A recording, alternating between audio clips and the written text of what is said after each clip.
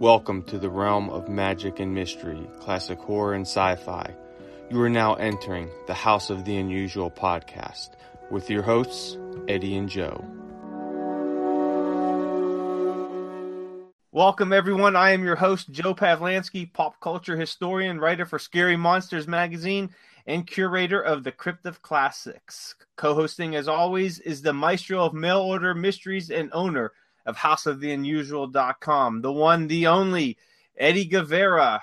Today, we have two special guests checking in at the House of the Unusual. We have Todd, the man with the impeccable character Machen, also known as King of the Sea Monkeys, and guest Dan Goodsell, creator of Mr. Toast. So before we get in it, how's everybody doing tonight? Excellent. Really excellent. Awesome. Now, Dan, this is your first time on here because everybody knows enough about Todd, so we'll get into him later. But Dan, why don't you give everybody a little rundown of who you are? What you have out there, any websites you have or social media, outlets you have that people could come check out your products and all that. I'm Dan Goodsell. I'm an artist. I live in Los Angeles, California. I'm also a collector and have been involved in a lot of collecting type things, especially on the internet. I run a website called theimaginaryworld.com where I showcase a bunch of my collections, including kids' food packaging, cereal boxes, and theme park stuff and storybook park stuff. And I've been, in addition to being an artist, I've been a dealer for the past 20 plus years. And so I make my living buying and selling collectibles, especially on eBay. So that's where I think I ran into Eddie. And as an artist, I do a cartoon called Mr. Toast, which I've been doing for about 20 years also, which includes comics and toys and all sorts of internet processes. And you can check me out on YouTube. I have a channel. You can just search for Dan Goodsell. And I've been doing a little show on there where I went through all of my collections, not all of my collections, but a lot of my collections, and made videos of all of them. So there's like 20 plus 1 hour videos that you can see all the crazy things I collect. Awesome. And Todd, I know you've been pretty busy the last few weeks. So what's been new with you in Todd's world, in the Sea Monkey world? There is a lot going on. I tell you, I just did a big shipment to Yolanda Signorelli. She was the widow of Harold von Braun, took over the Sea Monkey brand, and so. Yeah, there's a lot of stuff going on there. She'll be receiving it this week, and we should start seeing some new products coming out here very soon. There's one I'm very excited about. She'll have all the components to start putting that together and get posted. And then a prototype for another product that we're working on. She got that. So things are moving along there. I did want to say, though, that I knew Dan. It was probably 20 years ago, Dan, because I think you were just starting Mr. Toast back when we were kind of hobnobbing. I started Mr. Toast seriously in 2003. So okay. Probably 17 years ago. Yeah. So he's wrong again with that, huh? No, that's about right. And I don't know. Dan, do you remember how we met? I think we just met through the internet, and you were mainly doing Oz stuff, and it might have been when I was starting to work on my website, and maybe we conversed about Oz premiums, maybe? I know I was doing research on that. Yeah, I know. I got a couple of really good things from you. One of them, and they kind of go in my little Sea Monkey side collection. So one of them was Moon Rocks, okay, which was like a Magic Rocks kit, but it was from like an outer space model where the rocks grew in this kind of plastic spaceship. And the other thing that you got from me, which I really treasure, is it's an old chameleon kit by Circus Pet Company. And it's just like this. It's a little like mail order box with a little like cellophane front. And you see those ad in comic books, and they sold them a lot in Johnson Smith and things like that. And then a little box of the mealworm food.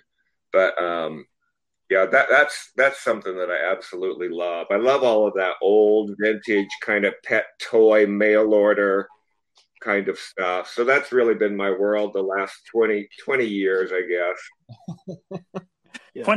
20 years. Well, yeah, well, see, if his Mr. Toast would have been 20 years old, he would have called it Mr. Todd. Yeah. But it's not 20. You see, Todd? You know, I met Mr. Dan Goodsell here. This gentleman was a gentleman and a scholar back in 2012, I think it was. When I was with Kirk Damaris, we were signing the book Mail Order Mysteries over in the Comic-Con in New York, and he had traveled from California. So Kirk introduced me to him, and this man was kind enough to loan me his original Moon Monster poster, one that I did not have at the time. And later, yes, I got 2 originals after that, but I was able to use that poster that Dan kindly enough sent me to, you know, to reproduce and sell to the crowd. And it was awesome. That's how I met Dan. Yes, servicing collectors 24/7. That's what I do. Awesome. Not Todd, correct? You didn't. Okay, just want to make sure of that. Then now, Todd, we got to bring something up on this podcast, and I'm sure you know what it is that we have a bone to pick with somebody here. And I'm not gonna say who it is, but his initials are Eddie Guevara, and he sent us. You go ahead and describe your pet now. Dan, this is the type of person that we're really dealing with here with Eddie. Todd, go ahead and tell Dan and everybody what you received in the mail. What type of package you received from Eddie, our friend Eddie Guevara. Our good friend Eddie Guevara from the House of the Unusable. So yeah, so I get a tracking number, and so I'm supposed to be getting this package in the mail, and Joe gets one too, and so it's like.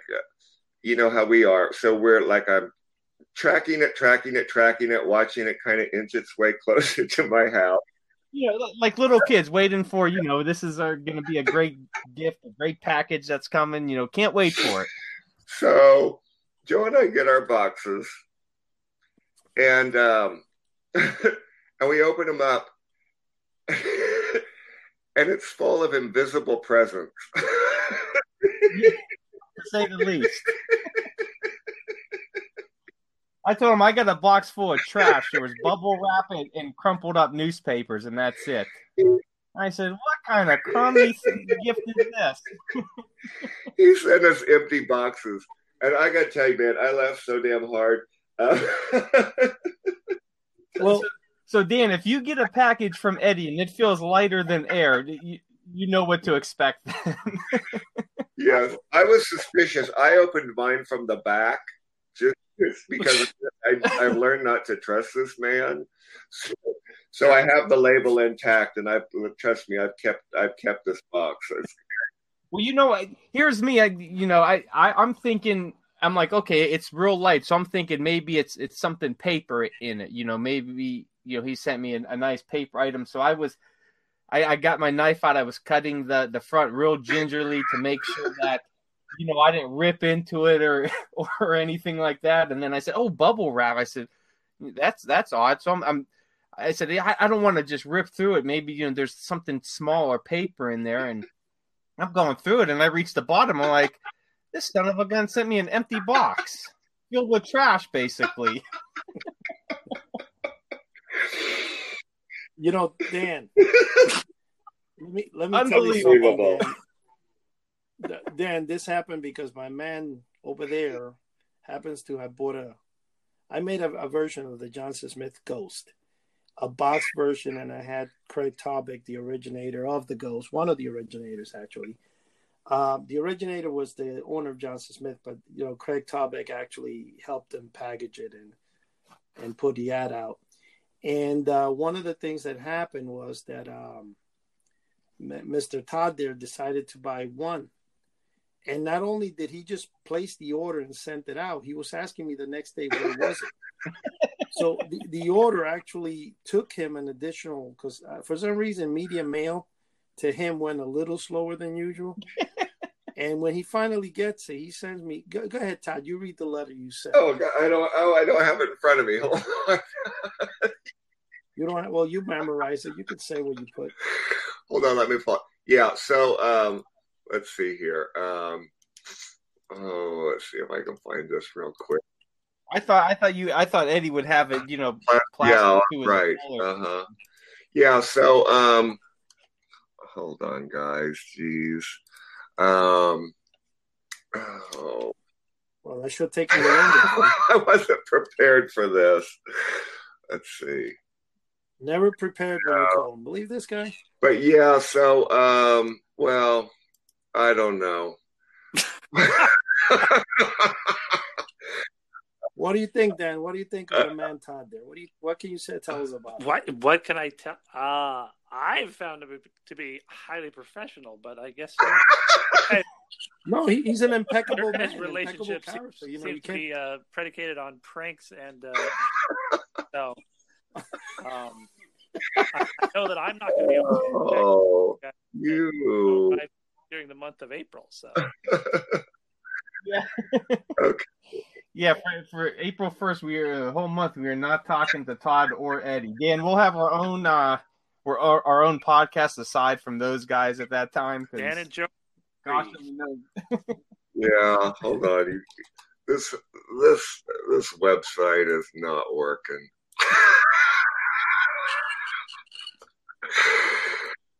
See what these darn movie stars, they think they can just take up all our time now and just do what they want. Yeah. No, it's the moment you become famous, they forget. Yeah. Okay, hold on. Well, so anyway, Eddie sucks. Yeah. That was it. Just 2 words. Eddie sucks. Yeah. Yeah, now while Todd's searching through all his movie star files and all that, Dan, I have a question for you. Where did you come up with the concept and the idea for Mr. Toast? Because I'd never heard of it until Eddie had turned me on to it, and I was looking at a few of the cartoons and the drawings on it. I said, "Man, this is pretty awesome." I said, "But where did you get the whole concept for Mr. Toast?" Well, what I say at conventions is I say he came from my love of breakfast. But the true story is that when I was in college, what I used to do is I used to go through the newspaper every day and I'd cut out photos of things that interested me. And I sort of, I'd glue them into books and, I just sort of use them as inspiration. And at one point I saw a photo of a guy who was standing in front of one of those day-old bread stores, where they sell used bread. And he was dressed as a piece of bread. And so I started doing drawings in my book. In my sketchbook, and I drew a character and I called him Mr. Toast. My love of all sort of advertising characters like Mr. Bubble and whatnot. Yeah. But of course, there never was a Mr. Toast character. Toast is not an actual product. It's sort of a, reconstituted bread. It's bread being toasted. So nobody sells toast except Melba Toast, which is a different thing. Dan, I thought it was when you met Todd at first. You said 2 simple words. I'm toast. Absolutely. And, the character emerged. Yeah, Dan, I got to tell you, I mean, I love Mr. Toast, and you had sent me some Mr. Toast stuff, and I still have it. So some of the little plush characters. I have the Pink Popsicle and the Mr. Toast and a couple others, and some of your books and things like that. But the Mr. Toast thing that I love absolutely the most is Mr. Toast strolling. I have had more fun with that little video. The video. Yeah, the video. Yes. And so I use it at work. I used to play it in the office, and because it's just nonstop him strolling along whistling, and I would play it really soft until somebody on the floor screamed, "Who's whistling?" Oh. And the other thing I do is I sent it out to all of the managers as a stress reliever. I said, anytime I'm really feeling stressed at work, I said, I just turn on Mr. Toast Strolling and it calms my nerves. So I've gotten more use out of Mr. Toast Strolling. I absolutely love that thing. Yeah. Did you tell them what you did now? Now you replaced it with our podcast. Yeah, now I do listen to the podcast at work. Yeah. Except it's not calming at all. It's not calming. Yeah. It's more stressful than anything. Yes. Yeah. Okay. So I found my review of my first order from House of the Unusable. Okay. So. Well, first it's House of the Unusual. Yes, I did. Yes. So here we go. So I ordered your 7-foot life-size ghost that I would be able to control myself. I was expecting to receive an actual ghostly spirit of a tall deceased man that I could command to scare the crap out of my family, friends, and coworkers. Instead, I got a sheet of paper, a string, a balloon, and a piece of crappy plastic. What a ripoff. What kind of scam are you running there at House of the Unusual? You should change your name to House of the Unusable. This is junk. And on top of that, it took forever for it to arrive. So to summarize my purchase experience, perfect. I absolutely loved it, just like I remember my mail order experiences as a kid. Thank you for allowing me to revisit my childhood all these decades later. Your 7-foot ghost has a great new happy home with me. Thanks for the memories, Eddie, you demand.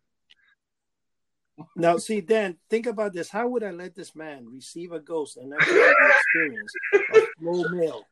I have to make sure he get it the slow way. You know what I mean? Yeah. Well, it's funny because I was just talking to somebody this weekend, and it's like all of those ads used to say things like 4 to 6 weeks for delivery, but it was really more like 8 to 12. I mean, that was torture as a child waiting for that stuff to come. Yeah, half the time you would forget about it. 6 weeks later, a package would come. And you're like, "What the heck is this?" And you're like, "Oh, that's the item I ordered. 3 months ago." And sometimes it never came. A lot of kids are still waiting for their order. Sometimes it came and there was nothing in the box. Yeah, yeah, just like the one I made sure you guys got for saying House of the Unusable. I fear I send you something that was unusable. To me, that is. So. Oh. I couldn't even use the box. I said, this is like he sent me his trash from home. Send me a box with his trash. So what's your take on this, Dan? Go ahead. Let's hear you out now. My take on sending boxes of garbage. No, your take on the whole mail order stuff. Tell us your history with mail order. His take is don't send boxes of garbage to people. Yeah, no. So Dan, what are you like? I know what kind of your past interests were, but what are you like? What's currently floating your boat? I'm not collecting seriously right now, just because I have too much stuff. Yeah, I can imagine. So I've been spending the past, and what I did when the whole COVID thing hit is I was like, okay, I have to keep all my stuff, and I was like, I'm gonna get this very organized, and I'm gonna start selling some stuff, and so I have a little studio space in here. So I put a couch in here because usually it was just boxes filled, to the roof, and so I put a couch in here, and then I started doing my YouTube channel stuff. And I think COVID's been really good for me, at least, because it sort of helped me reinvest in my priorities of what I want to do with my life, and just sort of look at, I love collecting, and I will always have collectibles, but do I need to have as many collectibles as I do? Probably not. Yeah. Well, I think in one episode where we were talking about collectibles, Dan, we all were discussing what we collected, and it turns out, Eddie likes to collect 8, 10, 12 of a single thing, buying out stores. Like, what was it? The Robbie the Robot, you bought 8 of them or something like that at a store. You had to bring that up, didn't you? Because I'm like you, Dan, when all this COVID hit, I kind of, I have a basement full of collectibles, and then I live in a Cape Cod, so I have my attic is full of my comics and magazines. So during the whole COVID thing, I kind of, really cut down on, on some of the stuff that I had. What do I actually really, really want to keep, and what could I part ways with? I said, yeah, I'm gonna, sell some stuff, build up some extra cash to, set aside. And I think that lasted a whole, few days. And then I'm like, oh, I got this extra cash. I could go buy some more comic books and magazines. It's like I got rid of stuff, but then I got more stuff. I mean, and that's, collecting is in a nature of certain people. And, it's in my nature just to watch. But I think there's also a necessity to sort of look at your collectibles and understand them and try and further whatever other creative pursuits you have. And I've been spending a lot of time doing that. Yeah. Now do you collect any type of like any horror stuff or like classic horror memorabilia? Mostly what I've been trying to limit myself, and what I like the most are printed materials. So, and I mean, like I said, I collect cereal boxes, kids' food packaging, funny face drink mixes. And so there are some definite monster things in there. There's a thing called Little Monster Cookies, which are these incredible 1965 cookie boxes. So I have both of those, which are something that could probably talk to 100 monster collectors, and none of them have ever even seen one. Right. Because those two boxes are the only two I've ever seen in any collection ever. So, I have a few monster things that are interesting, but, there's a lot of competition in monster stuff, and there has been. It's I started dealing in collectibles in like 89. I started dealing, and it's like I've had a few really nice things, but I found the original box. It was like a cardboard box to the original Don Post Frankenstein mask, which I have yet to add another one of those. And I sold it years ago, but it was this beautiful cardboard box with Frankenstein on it. It was missing the tops and bottoms. I bought it at a flea market for, like $1 or $2 because they didn't know what it, they had no, I think it was, is it Don? Is that the man? Wasn't I the guy that sold you I don't that think down? So. Unless you set up in Pasadena sometimes. Hey, you never know. Now, I recently started collecting about a month or so ago, and I never realized how hard some of them are to find. But the old Bazooka Joe comics that you would get from the that had the gum in them. Bazooka Joe. Yeah, I was going through eBay and I found a nice little set. I think it was from, if I remember off the top of my head, 74, I believe. And I got the set from a guy who he specifically deals with, Bazooka Joe stuff on eBay, and he sent me a few extras with it. And I corresponded with him for a little bit. I even bought a few years back, they came out with a Bazooka Joe book. And the guy that actually sold me the Bazooka Joe stuff on eBay, a lot of his collection was in that book. And so I was really searching through eBay and Etsy and all that for Bazooka Joe comics. And I couldn't believe how hard they are to find, especially, pre-1980 comics. I just sold on eBay last week or 2 weeks ago the very first Bazooka Joe comic.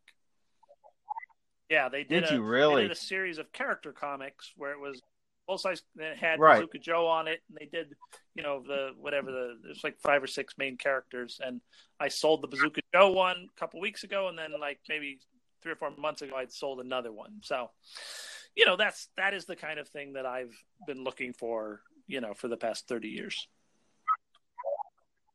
Let me ask you a question, Dan and Joe. The question I have is simple. I have a Bazooka Joe original letter from the company sending, I forget what it is. It's still in its original envelope. And I have about 172 Bazooka Joe comics. I also have one of my favorite things that I always wanted as a kid, and I finally got, was the magnet set, the one that looked like 2 little wheels, like a barbell, a small barbell. Do you remember that, Dan? Premiums you'd send away for, sure. Yeah, I got that premium. I do have a large Bazooka Joe collection. Oh, really? Have you looked at my stuff, Joe? Have I looked at? Have you? Have you gone to House of the Unusual website? Have you looked around? I've gone. I've gone through portions of it, and I've watched a number of the videos. I don't think there's a lot of nooks and crannies, and it's an interesting place to navigate. Yeah, you didn't see the Bazooka Joe comics in the box that was crammed behind other boxes.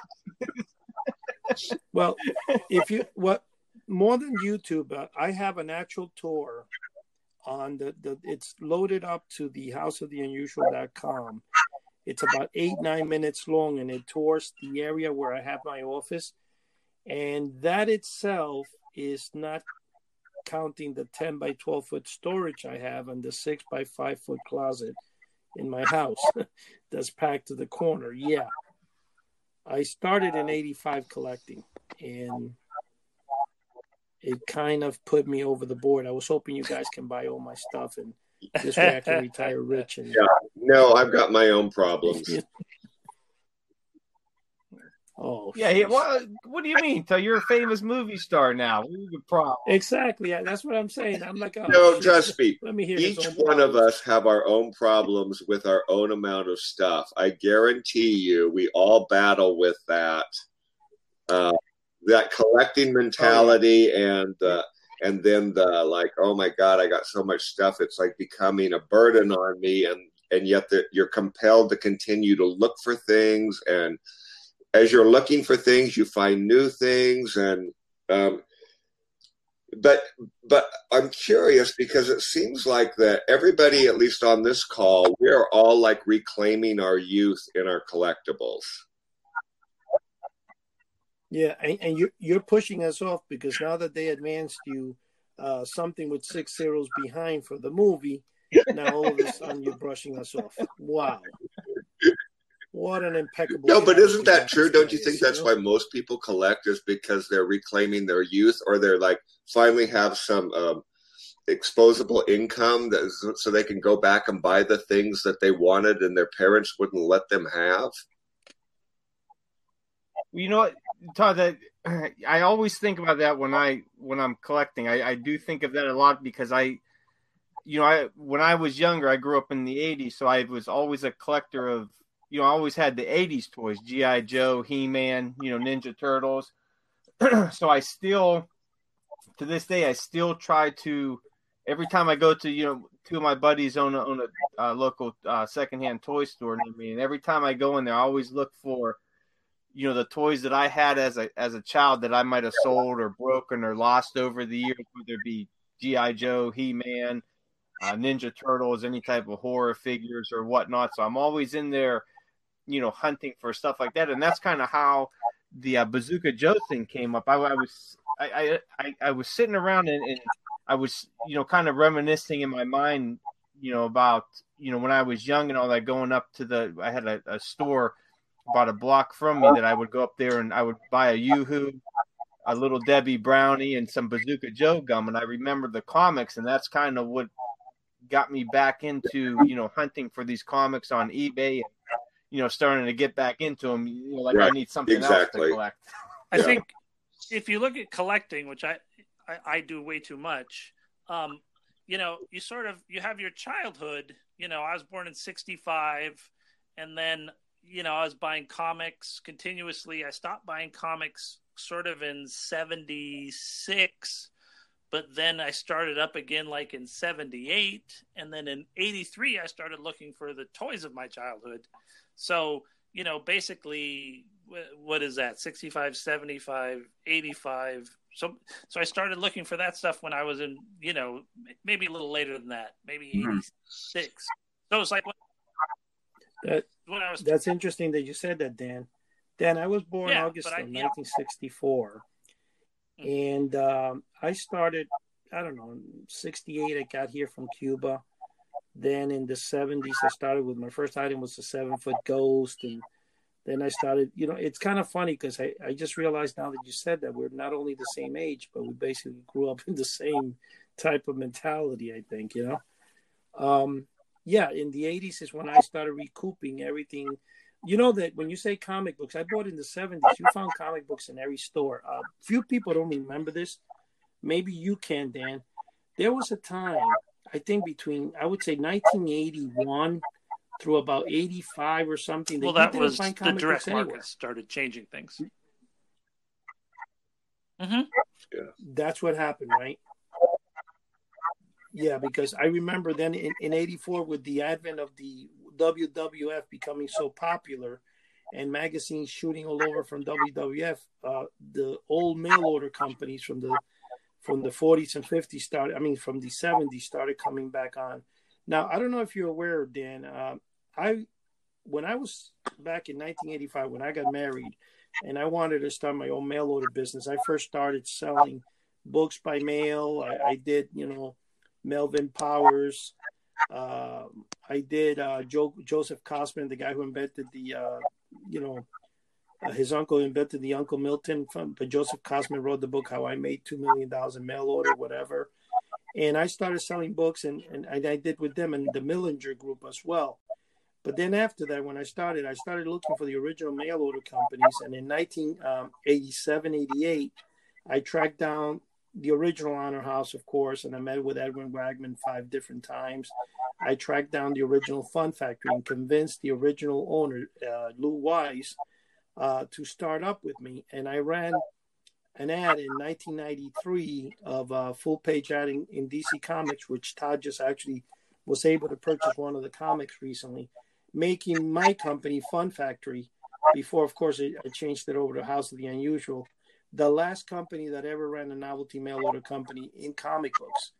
In 1949 or 48, 1938, I'm sorry, when the first Superman came out, Action Comics, Johnson Smith was the first company that ever ran that. And then in the 80s, I befriended Craig Taubeck, which was the acting kind of CEO for the Johnson Smith Company from 1968 through about 2010. And for almost 40 years being there, and I befriended him, and I drove 359 miles to actually have lunch with him when I went to Florida. And we became really good friends, and he's been helping me with a lot of my mail order things. And Lou Wise, in fact, recently, one of the upcoming shows, I'm going to have both Lou Wise, the original owner of Fun Factory from the 70s, and Craig Taubeck on the show at the same time. They'll bring back and they'll remember me as an 18-year-old kid bothering them, But Lou Wise made my dream come true, which was run a full page ad in DC Comics. And, I got to meet Bernie Slotnick, which was the guy who was in charge of the advertising department for DC Comics for like 30 to 40 years. His niece was the Archie Comics. So my history in mail order really took off in 1985. And that's, then I had a magic shop for 2 years, and it's been an interesting path, and I think me and you have. Well, I have always, though. I mean, like, I can go back to the beginning of my life, and I have always been fascinated or obsessed with something, and I've always collected in whatever little capacity, even as a child, I could collect. And, maybe it was dinosaurs or back, when I was really young, peanuts or something like that. But I've always had that. And I was always more like, to me, they were like little pieces of art. They weren't really something that I played with as much as they were something that I just loved and admired and put on my shelf. So I was doomed. I was doomed from the beginning. But I would say, my take on this of why I think I ended up gravitating towards Sea Monkeys was, when you're a kid, like, you have no control. You are a pawn in the adult world. So the only thing that, like, my kingdom was my pets and my toys and my imagination. And I think Sea Monkeys really fed all three of those. Yes. That's why you're the king of the Sea Monkeys. And it's such a vivid childhood memory to me, and then it was something that kind of reoccurred, a couple times every decade. So it's that sentimental tug, I think, back to childhood. And it is, and a lot of people that don't collect don't really understand it. Like my collecting started back in the 80s, it was kind of a way to bond with my father. We collected sports cards and sports memorabilia, stuff like that. And then when that market kind of got flooded and, they started raising the prices, we kind of switched over to comic books. Well, I kind of stayed with comics. He stayed with the sports cards. And then, I branched out from comic books to the comic toys, then to, the toys that I had as a child, and I just kept kind of building, off of that over the years, and it, almost kind of turned into an obsession. But it wasn't even so much just about having the items; it was the hunt. It was, meeting people that had the same interest and talking to them and hearing their stories about, why they collect, how they collect, and all that. And that's kind of like the biggest part is the community in it. And now, even when I go to, comic shows or horror conventions, you meet other collectors and you hear how collecting, played such a huge role in their life, where, a lot of us, collectors, we were kind of, outcasts, or, we were kind of different.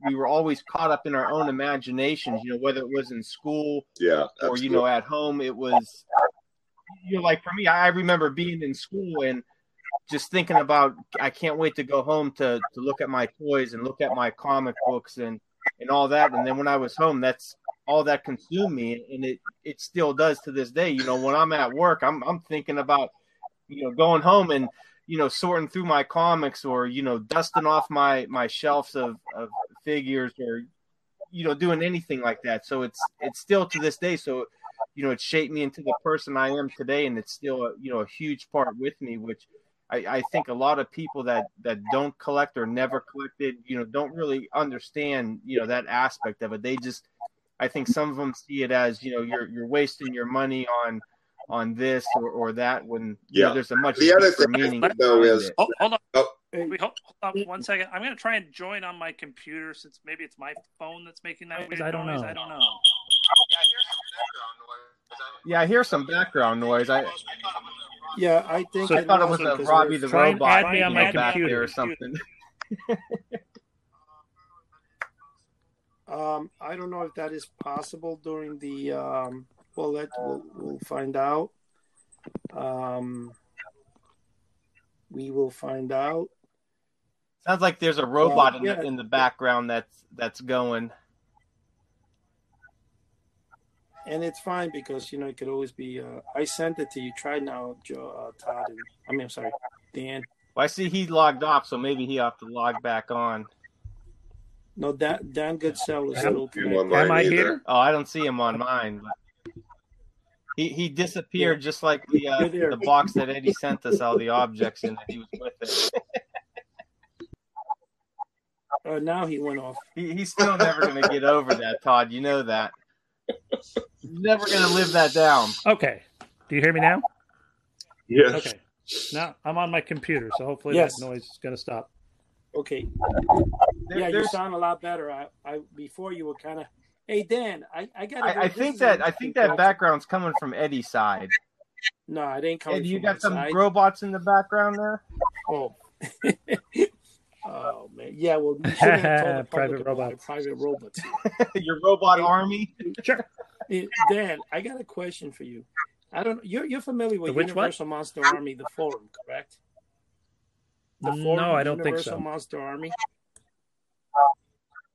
Okay, Universal Monster Army is a forum that at one time had about 72,000 members, and they all discuss monster related items and stuff like that. Well, in 2001 or 2002, I decided to, for the first time, since I have the original Monster Ghost from the Melton Company and probably the only one in the world, I decided to take a photo of it, and I put it on eBay, and I auctioned it off for $1 million just for the heck of it. And I had quite a few amount of people respond to it. The curator of the Universal Monster Armies took my photo, and he basically posted it on the forum. And every photo you see today of the 7-foot monster was actually mine all over the internet. It was used by 1 million people. And then the other mistake I did was in 1987, I think I met with Mr. Wagman and from the Honor House Company. And when I went to the back, I asked one of the workers in the warehouse, the manager, if there was anything left. And he told me they had just thrown out every Honor House stuff a few weeks before. But he went in the back and he gave me a total of 11 Frankensteins, the plastic versions, and he gave me 12 skeletons. Well, I flooded the market with the darn thing. I sold them one by one. And then at the end, I was able to get to a company called LB, which was in Texas. And there was one of those early mail order companies from the 70s as well. And you always saw a little B in comic book. It says LB. And he sold wooden nickels. And he sent me an additional 3 he had. I think I gave him, believe it or not, like $20-some for them. In fact, it was kind of funny because there was a time you were selling one, and I think I inquired about it. And then I decided, well, I have so many. What do I do? But what I was trying to do imagine that.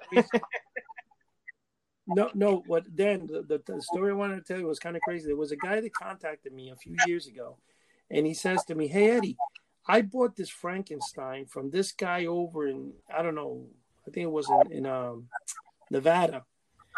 And when he gives me the guy's name, I go, "Wait a minute, I think I sold him one." And he goes, "Well, yeah, I paid $300." I said, "You paid $300?" I sold it to the guy for $179, And he goes, "What do you think I can get for it?" So I said, "You know what? Why don't you put it on eBay? Put it with a buy now for $520 and start it out like $450." Would you believe the next day he calls me up and says he sold it? And I'm like, damn, there goes the Frankenstein I sold for $200, right?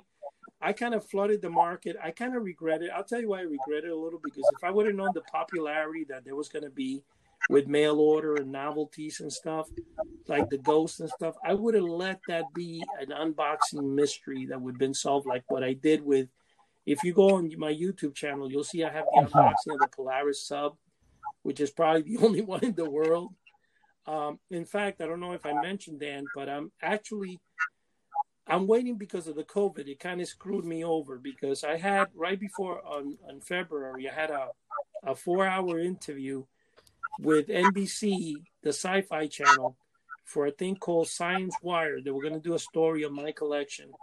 And then from there, that didn't get anywhere, to the fact that I have to wait till the end of November for the COVID. And I don't know if it's going to get anywhere, but I was asked if I like to appear before Rick in Pawn Stars over in Las Vegas, the History Channel.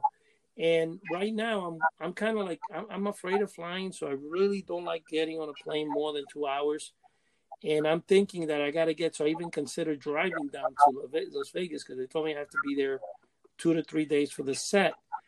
And I've been like hoping, honestly, they don't even call me, because my stomach is turning every time I think of it, because they haven't given me a specific date, but they said it could be at the end of November. It could be in the beginning of next year.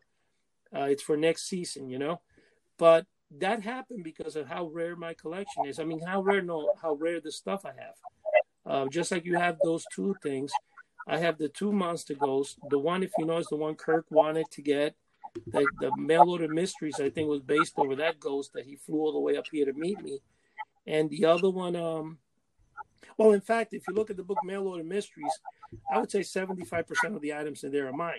Everything from the Dracula with the Frankenstein with the original boxes, the Moon Monster in there, all that's mine. The only thing I don't have is Ray Castillas supplied all his mask, the tops, because my mask is a big ball of the Teen Wolf that I have, melted into one giant piece of rubber. It's funny. Is the oversized flat sculpts, which I thought was really interesting for the pirates. Yeah, I was gonna tell that story. Which are you talking about? Osman. We're at the flea market, at a Rose Bowl flea market, one of our local fleas once a month, and we came up on this booth, and there the guy had the original sculpts of, I believe it was 3 or 4 of the pirates, the comic book flat pirates, and dug through all of his stuff. And he original films, 16 millimeter films for the commercials for the Spud gun. Also, there were a bunch of photos and slides of Cosman and and his companies and stuff. Wow. There were actually there was like 20 or 30 beefcake photos of Kosman like getting out of pools and stuff. It was like really strange.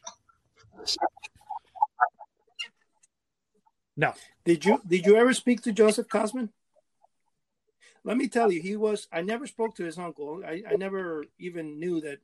But Joseph Kosman, I called him one time, and it was kind of funny because I told a story in a past show when you said that. I called him up concerning the spud gun, and I told him I had read, but I had wrote an ad that actually the guy from California, Melvin Powers, actually turned around and took away from me. And I put mail order mysteries revealed, mail order secrets revealed, make millions, whatever. And he put mail order millionaire reveal secret. So after I asked him why the magazine wouldn't take my ad, because they said, because I was a newbie and magazines wanted experienced people. But in the process, I decided to call Joseph Kosman. And I spoke with him for good almost 2 hours on the phone. He was a very, very interesting thing. An interesting person. He was really, really great. But it was a nice guy to talk to. I don't know how interested he was in the continuation of this type of business. It seems like he sort of in that kind of thing when I did a little bit of research on it. So I've never been a guy that like went and tried to talk to people very much. I sort of pursue this stuff as a collector as opposed to a straight up historian, which it's always sort of been my approach. Yeah. Yeah, I kind of like both aspects of it, learning about it, the history and all that, and then also collecting. To me, it kind of goes, the way I look at it, kind of hand in hand is, if I have something, I want to, know the history behind it. That's kind of like, going back to the Bazooka Joe, I never knew that the comics went back. I believe it was to 54 or something like that. I never knew they went back that far. I thought they were something that started in the 80s. So, yeah, I knew nothing about it. So when I was looking online and I started seeing, 50s, 60s, 70s, I wanted to learn more about it. So that's why I got the book and I started reading on it. And I'm like, there's this whole other world to like Bazooka Joe that if I didn't, investigate and, research and learn the history, I would have never have known anything about it. So I kind of look, as collecting and, the history is going kind of. That's one of the nice things about where we're at now with the internet. And a lot of people have put a lot of energy into putting information on the internet. And also so many of the categories have been dealt with through books. Yeah. So that, like you say, when Kirk did Mail Order Mysteries, it really just sort of codified so much information about that stuff. And lets a lot of us pick up that book and be a part of it, as opposed to having to spend $300 to buy a thin sheet plastic Frankenstein. Did you hear the story, Dan, of Kirk, how he came I don't know if I've heard that one. I actually did an interview on my on my YouTube with Kirk. I did a couple interviews with him. So the situation with Kirk is that Kirk worked for Dave Harvesat, and he worked doing for the SS Adams Company. Dave is my partner in one of my businesses, Acme House Novelties. And way back, Dave told me about Kirk as a guy that could do graphic arts and stuff like that. So he connected with me, and then I had never had a Johnson Smith Ghost. I just had the instructions that Craig had given me back in 1985. So I think it was like 2001, they had some guy bought a real estate office in California. And Kirk tells a story, if you look at it in the Famous Monsters magazine, he also tells it on his blog, how it happened. And what happened is that I was bidding on this, and I said, hey, I can't lose this because I've never seen another ghost show up other than mine. So I said, this is one of those auctions, no, regardless the payment. So to make a long story short, I had 3 people getting ready to bid for me. I was shaking, whatever, and Kirk was planning the same thing in his school thing. I outbid him, but the price was $982 for the Ghost. And Kirk, because of the fact he lost, he was kind of upset about it. And then he wrote to the guy that sold it and said, hey, I'll give you $40 for photographs of the product. So he contacts me and says, hey, I contacted him. And then he goes back and says, hey, Eddie, this is you. So he got all excited. So when he was offered to do, or I think he went around to do mail order mysteries, he contacted me and said, hey, I'd like to photograph your collection for the book. So that's why the book, and has a page in the back in 156, I'm on it, is so dedicated to me, because I think 90%, not 90, 75% of that collection is all mine in that book, almost every item there. And that's how we became friends. And someone's getting a sci-fi message. That's the background noise. No, Robot Army has awakened. I was thinking of this is so funny. I was thinking of the movie Forbidden Planet. When you hear it has this in the background I always hate. And our episode this time has turned out to be one of those sci-fi episodes. Yeah, there's actually 5 of us, the robots in the background trying to talk. It happens. You never know what's going to go on with these. The first video I did for Eddie's YouTube channel, my dog started barking in the middle of it. So. And it's funny, when you have a great episode is when it happens. Yeah, that's the fun of it. Yeah, I always get something. But that's the fun of it. You never know what's going to happen. Hey, we are the house of the unusual, so you can always expect something unusual. You can depend on it. To happen. Absolutely. Well, hey guys, we're getting down to the bottom here, so let's start wrapping this up. Dan, you got any final words for everyone out there, and then you want to throw out your website, social media, and all that good stuff for everyone? Look for me is probably on Instagram, because I run a sort of dedicated collectibles page on my Instagram, and let me see what it is. I always forget. It's TikTok Toys 2. And so you can look for that, or you can look for, I also have a Shaky Bacon one where I do my Mr. Toast stuff. And you can look at my website, theimaginaryworld.com. And like I said, I also have a YouTube channel where I have a lot of collectibles content that you can watch some of that, watch and see like all the nutty things I collect. But thanks for having me on here. It's been fun. Yeah. Absolutely. Now, I just went on your TikTok Toys on Instagram, and I see your most recent post too. There it is. Joe wrappers.